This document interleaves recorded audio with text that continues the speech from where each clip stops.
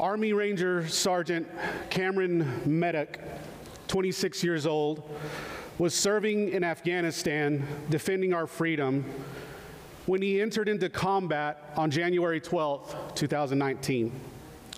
Sergeant Meddock was wounded during the operation and was flown to Landstuhl, Germany, where he later succumbed to his wounds. Cameron was survived by his wife, who was pregnant with their first child at the time of his death. Why is this story important today? Cameron was actually a resident of Spearman, Texas, just 30 miles north of us here in Borger. When his body was flown into the area, the panhandle of Texas responded like it does for heroes who lay down their lives in service of our great nation. There was a caravan that drove his body and his family with a police escort and many veterans in front and behind. My oldest son has always had an interest in the military, especially when he was younger, so him and I went and sat on the sidewalk of Cedar Street and awaited the caravan driving through Borger to his final resting place in Spearman. As we awaited the arrival, you could hear the sirens blaring, see the lights flashing, and after some time, you could see the American flag waving in the crisp January sky. After many Harley-Davidsons saddled with veterans drove past us, black government-issued SUVs drove up. We removed our hats and stood at attention as his widow drove past, and just behind her, the hearse that carried his body. It is a moment I will never forget, as those sitting beside us, lined all along the road, erupted into cheers and applause, hailing the hero that had given his life so that we could be free. The moment my son and I awaited was announced hours beforehand, and we prepared ourselves to see the hearse that held his body. When the moment finally came, it was bittersweet, as this American hero had passed defending our liberties, and the moment was over in less than 10 seconds. In today's text in Mark, we find ourselves in the actual moment that Christ the King arrives. He is not announced by the local or the national news or even regaled as a conquering king who would come to restore political power to Israel, who was under Roman rule. He arrived just like you and I. The God-man, Jesus Christ, born in a town no one knew or cared about, and as we will see today, is inaugurated by his heavenly Father for public ministry, and visibly empowered and anointed by the Holy Spirit, and in the fulfilling of the prophecies foretold, identifies with those that he saves. I want us to see for just a moment what's happening in Mark. This is Philippians chapter 2. It'll be on the screen for you. Philippians chapter 2, verses 5 through 11. I'm hoping this sounds familiar to you as we go here often. It says, "Have this mind among yourselves, which is yours in Christ Jesus, who though he was in the form of God, did not count equality with God a thing to be grasped, but emptied himself by taking the form of a servant, being born in the likeness of men, and being found in human form, he humbled himself by becoming obedient to the point of death, even death on a cross. Therefore, God has highly exalted him and bestowed on him the name that is above every name, so that at the name of Jesus, every knee should bow in heaven and on earth and under the earth, and every tongue confess that Jesus Christ is Lord, to the glory of God the Father." So Mark moves us immediately from John the Baptizer, baptizing all those who came out, as we saw last week. They came out to him from Jerusalem, and he was baptizing them in the Jordan River. And the moment that was long anticipated, the Messiah finally arrives. In Mark's telling, we do not get a birth narrative much like the Lucan gospel gives us, but we can look to the Gospel of Luke and we can fill in the moments where Christ is born and things that take place up until this moment in Mark's account. But I want to take a moment and I want to think on the birth of Christ as we near the Advent season, which is the Christmas holiday, because we are born sinners to the very core. We need redeeming from that moment. You and I need redeeming from the moment you were born. And the question is asked, well, Ricky, I didn't even sin when I was conceived, but you were conceived in sin, according to Psalm 51. We need not only the life of Christ, we need not only his death and not only his resurrection, but we need his birth. You see, in Adam, we are born dead. In the second Adam, the true and better Adam, who is Christ, we receive a new birth. From the moment of our conception, we were headed to our own destruction. From the moment of Christ's conception, he was headed to our salvation. Let me say that one more time. From the moment we were conceived, from the moment of our conception, we were headed headlong into our own destruction. From the moment Christ was conceived, he was headed headlong into your salvation. St. Augustine says it this way. He, being Christ, he was born of a mother whom he created. He was carried by hands that he formed. He cried in the manger in wordless infancy. He, the Word, without whom all human eloquence is mute. So look, if you would, at Mark chapter 1, if you would turn there with me. Mark chapter 1, verses 9 through 13. And it's titled there, The Baptism of Jesus. It says, in those days, Jesus came from Nazareth of Galilee and was baptized by John in the Jordan. And when he came up out of the water, immediately he saw the heavens being torn open and the Spirit descending on him like a dove.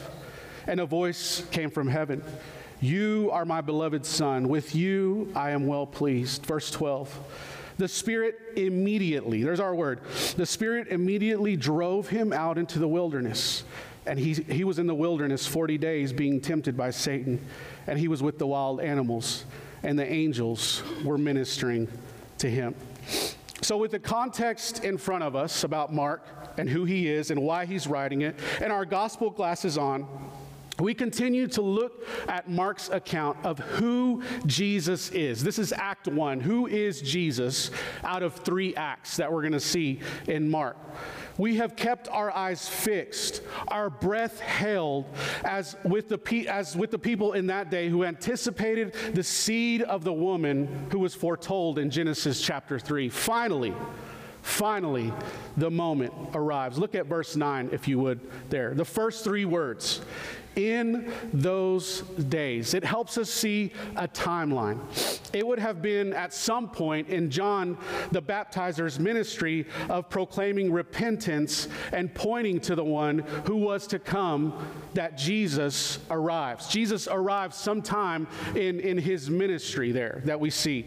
Jesus comes from a particular place, being one that was obscure, forgotten, and filled with more Gentiles than Jews. This is Nazareth of Galilee. It would have been, listen to me, it would have been unthinkable for the Messiah, the one who was anticipated, to come from such a place. Look, if you would, in John chapter 7, in John's account, it'll be on the screen for you behind me. John chapter 7, verses 40 through 41. It says, when they heard these words, some of the people said, this really is the prophet. Others said, this is the Christ. But some said, is the Christ to come from Galilee? There was some confusion there. Like, you're telling me that Jesus came from this small rural town that is filled with more Gentiles than it is Jews. It would have been unthinkable in that day for Jesus to come from this town. So why is this important to know? This is why. It shows us how Christ humbled himself. We read it in Philippians chapter 2. Christ humbled himself and identifies with humanity. His humiliation and identifying with sinful humanity is a reoccurring theme in these 5 verses and in the whole book of Mark. He came to John just like everyone else from that place, and he came from a relatively unknown area. The end of verse 9, and back in Mark chapter 1, the end of verse 9, it should make us sit up in our seats in attention. Listen, Jesus was baptized just like those John had been baptizing. So the question has to be, why would Jesus, the perfect Son of God, need to be baptized in a baptism of repentance? Was Jesus sinless? Yes. Morgan read it for us this morning out of Hebrews chapter 4. So why would Jesus need to be baptized? The answer is found in Matthew's account, Matthew chapter 3. And we're going to be looking at a lot of different places this morning, so be patient with me. Matthew chapter 3, starting in verse 13. Says, "Then Jesus came from Galilee to the Jordan to John to be baptized by him. John would have prevented him, saying, 'I need to be baptized by you, and do you come to me?' But Jesus answered him, 'Let it be so now, for thus it is fitting for us to fulfill all righteousness.' Then he consented." Those few words there that Jesus says, he says, to fulfill all righteousness. This means to meet every demand of the law and to submit himself in obedience to every word given by the Father. This is what to fulfill all righteousness means. Jesus is identifying with sinners in their baptism. Jesus does not need to be forgiven of anything. Jesus is identifying with sinners. 2 Corinthians 5:21 says, for your sake, and my sake, he became sin. He made him sin who knew no sin. He was sinless. He was perfect in every way, yet he made our sin his responsibility and gave us his righteous standing. He justified us before the Father. This is what Paul is saying in 2 Corinthians 5:21. Listen, in the waters of baptism, symbolically, the sins of man were left. Think about how many people were being baptized by John. The sins of man were left symbolically in the waters of baptism. And as Christ was plunged in those same waters, he willingly, lovingly, and sacrificially took those sins upon himself. Again, he identified with those being baptized. In the great messianic prophecy in Isaiah 53, we see this identifying with. Isaiah 53:11 should be on the screen for you. Isaiah 53:11, it says, out of the anguish of his soul, Christ's soul, he shall see and be satisfied. By his knowledge shall the righteous one, my servant, make many to be accounted righteous, and he shall bear their iniquities. He is identifying with sinners. Let's move on to verses 10 and 11 of Mark chapter 1. If you ever want proof that we serve, love, and exist for a triune God, one God, three persons, these two verses are like an unsinkable ship that is neither tossed nor set off course in a sea of heresy, unbelief, and biblical illiteracy. Look at verse 10. Jesus comes up out of the waters of baptism, and Mark uses that word, and immediately he saw the heavens being torn open. And this language is important in this verse, in verse 10, to see the heavens rended, to see them ripped open. Much like if you fast forward to Mark chapter 15, when Jesus dies, he dies on the cross and he breathes out those final words, it is finished, and he gives up his spirit on the cross. The account that we have for us is that the veil was torn from top to bottom. In the same way, the heavens were torn open.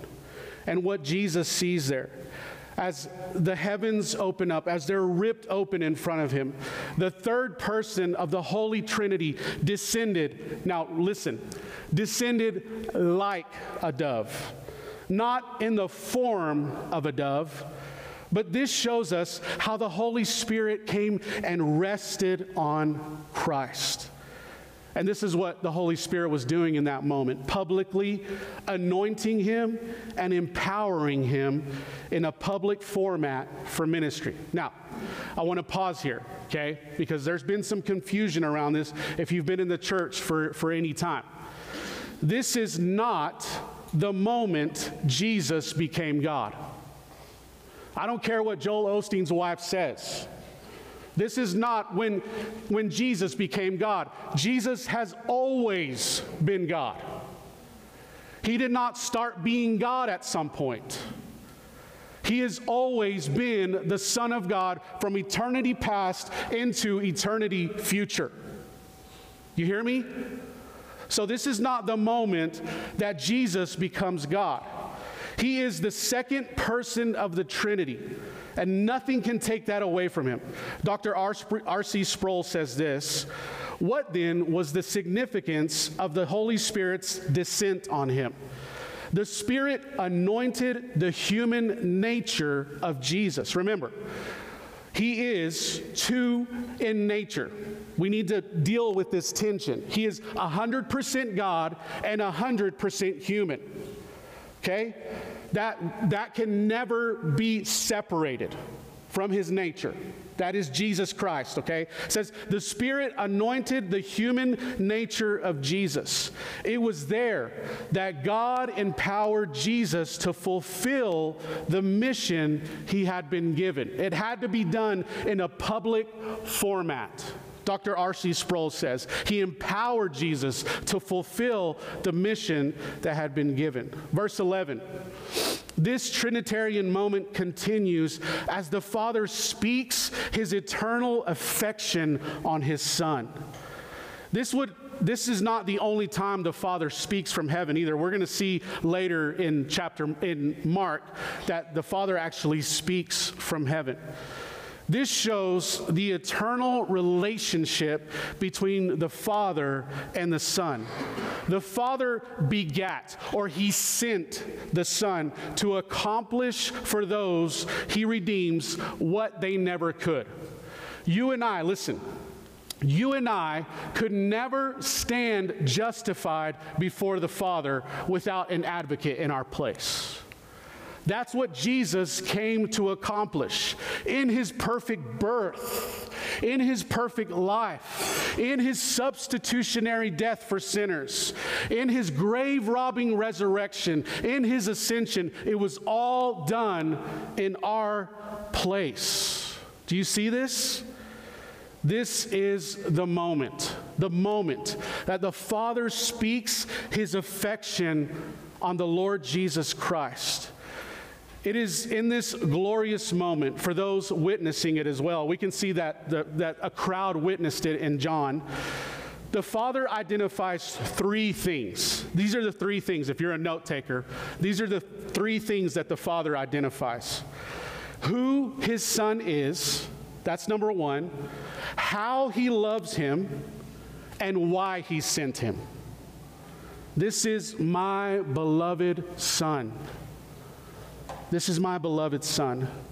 Listen, I want to pause here for just a moment. If you are in Christ, if you are a Christian, what's true of Jesus is true of you. But listen, none of us could merit it. None of us could live a good enough life for the Father to say, you know what? I've done it this way for a millennia now, but you're a little different. You come to church and you serve in kids and you give money to the church and you do all these good things. So I think I'm gonna rearrange things for you because you're actually a really good person. No one, listen, no one is righteous. If we are born sinners, then we need to be redeemed. We need a new birth. So for you, listen, Christian, I am pleading with you that if you walk around with your head hung low, hat in hand all the time, well, God, just have some grace on me. Look to Romans chapter 8, verse 1. There is therefore now no condemnation for those who are in Christ Jesus. That can never be taken away from you. You can never fall out of that. Do you understand that? This should be a moment where we erupt in worship. We celebrate the glory of God that He has made a way where there was no way. Do you hear me? There is therefore now no condemnation for those who are in Christ Jesus. He was baptized in that same place where sinners were baptized and took that sin upon Himself. And He gives us His righteousness. He gives us His cleansing blood, atoning for things we could never atone for. Let's look at the last two verses of Mark chapter 1, verses 12 and 13. Just after this baptism, it says, the Spirit, what's that word there? Immediately drove Him out into the wilderness. Mark very quickly tells us that the same Spirit that descended on Christ Jesus in the verses we just saw drives Him out into the wilderness. We get an actual account of what happened in the wilderness between Christ and the devil. That's why He goes out into the wilderness, is to be tempted by Satan. You can read this account in Matthew chapter 4, verses 1 through 11. So I want to give you homework. Go home today and read Matthew chapter 4, verses 1 through 11. This is the account Matthew has for us of what happened out in the wilderness when Jesus was there for 40 days and 40 nights. But Mark still gives us the main idea for these two verses. Jesus, the Son of God, is being tempted by Satan. That's what we need to know about these two verses. That's why the Spirit drives Him out into the wilderness, is so that He can be tempted by Satan. Are you making the connection here? The same Spirit who rested upon Him drives Him out into the wilderness to be tempted. It is God who is driving Him out to be tempted. That's the very first thing that He does to prepare Him for ministry. Remember, the wilderness is a place of preparation. That's why Jesus is going out into the wilderness. So what does this help us see in these two verses? In Genesis chapter 3, when Satan came to man and woman regarding the fruit of the tree of knowledge of good and evil, he tempted them with the desire to be like God. Adam knew God's command to not eat of that tree. We see that in Genesis chapter 2, verse 17. Yet he and his wife succumbed to the temptation, plunging all of creation, all of humanity into sin. At the end of Genesis chapter 3, this is Genesis 3:24, God drove Adam and Eve out of the garden. That's the same word there that's being used in Mark chapter 1, verses 12 and 13. God drives humanity out of His presence in the garden.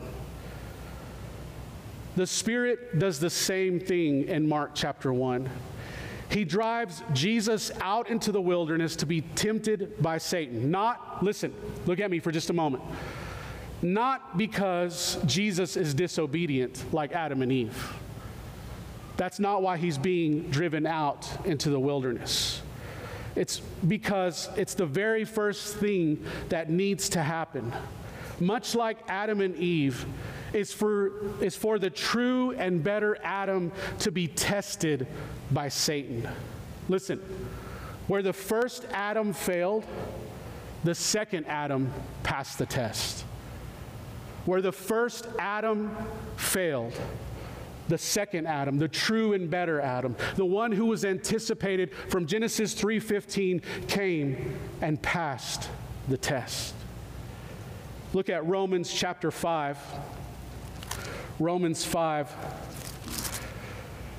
verses 18 through 21. It says, therefore, as one trespass led to the condemnation for all men, so one act of righteousness leads to justification and life for all men. For as by the one man's disobedience, the many were made sinners, so by the one man's obedience, the many will be made righteous. Verse 20, now the law came in to increase the trespass, but where sin increased, grace abounded all the more. So that as sin reigned in death, grace also might reign through righteousness, leading to eternal life through Jesus Christ our Lord. Where the first Adam failed, the second Adam, the true and better Adam, the Adam that we all waited for, came and passed the test. Back in 2012, I was driving a bread truck, and you can imagine when you get hungry and you're driving a bread truck, what do you eat? Bread, okay? So one thing that I would do is, because I would drive long distances when I was driving from Amarillo to different places delivering bread, I would listen to sermons. That was just something I wanted to do. Sometimes I would listen to music. Sometimes I would listen to lectures, like systematic theology lectures. I know that sounds super boring to you. And sometimes I would listen to sermons. And I remember driving to Canadian, Texas early one morning. I had to be at a store by the time they opened at 7 a.m. So I was driving. It was dark. And I was listening to a preacher preach. And he was preaching out of Colossians chapter 1, verses 11 through 14. I actually want to read this for you. Colossians 1, 11 through 14. It says, being strengthened with all power according to his glorious might, for all endurance and patience with joy, giving thanks to the Father, who has qualified you to share in the inheritance of the saints in light. He has delivered us from the domain of darkness and transferred us to the kingdom of his beloved Son, in whom we have redemption, the forgiveness of sins. And I remember him reading those few verses and then just taking time to explain what was going on. And I had to pull over to the side of the road in my bread truck, and I wept. And I wept, and I wept, and I wept. I actually was crying uncontrollably that I had to call Callie, and it was, 4 or 5 in the morning. And she's thinking, you got in a wreck, something happened. But I called her and I said, Christ qualified me. I unqualified myself. The connection was made. There was this moment that my eyes were opened. And I said, Callie, I unqualified myself with sin. And Christ, the Father, sent Jesus to qualify me. I couldn't qualify myself. And she's like, okay. And it wasn't until I got home that day and I explained to her, babe, look, there was nothing I could do. There was nothing I could do. I was dead in my sins and trespasses, and I disqualified myself. And God, in his amazing grace, sends his Son to qualify me. Is this not good news? This is what we see happening in Mark chapter 1, where Jesus comes and identifies with sinners, and he qualifies us. Because there's no way we could qualify ourselves. There's no way we could stand before God one day when we give an account for our lives and say, but I was a really good person. We are disqualified. And Christ comes and he qualifies us with his perfect life, his substitutionary death on that wretched Roman cross that you and I deserved. And he defeats death after 3 days. This is the glorious gospel that we preach every week. And whether there was one person in here or 1,000, I would preach the same message. Look at me for just a moment. If you die in your sins, you will pay the penalty. And you will suffer under the wrath of Almighty God forever. Take this as a warning. But know this. Come to Christ, and he will not reject you. If you know you are a sinner, and you come to him and you say, there's no way I could qualify myself. He says, yes, because I qualified you. I made you good. I made you alive. Place your faith and your trust in him. That is my plea every week. And that is the plea that I will plea for the rest of my life. Whether I'm sitting with you in counseling or I'm preaching here. Place your faith and your trust in the Lord Jesus Christ. Repent of your sin and look to him who saves. Band, I'm going to invite you to come up.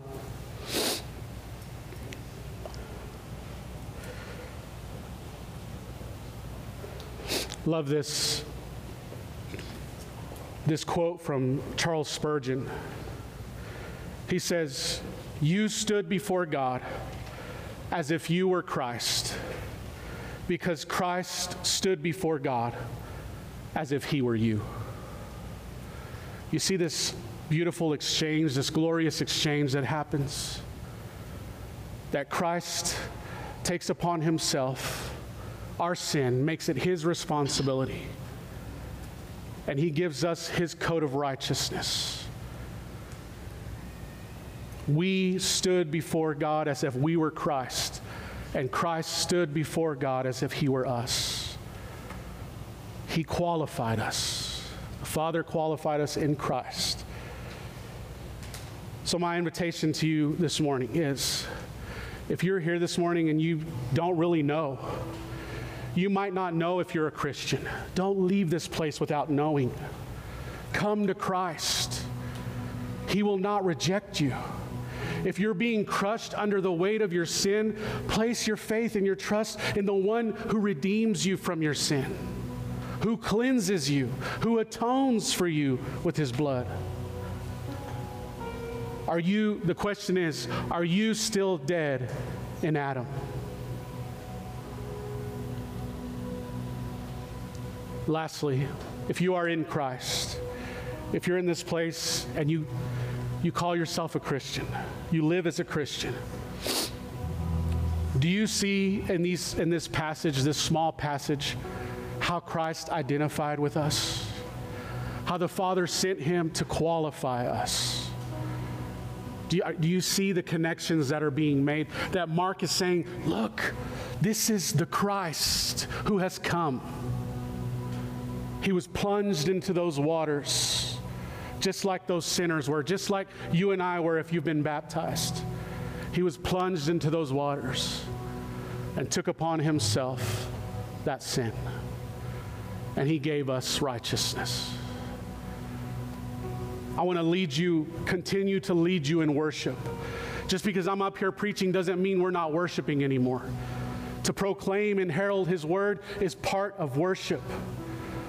So as we think through this, as we sing for just a few moments, think about this Christian, that there was no way you could qualify yourself, but Christ came and qualified us. Let's pray.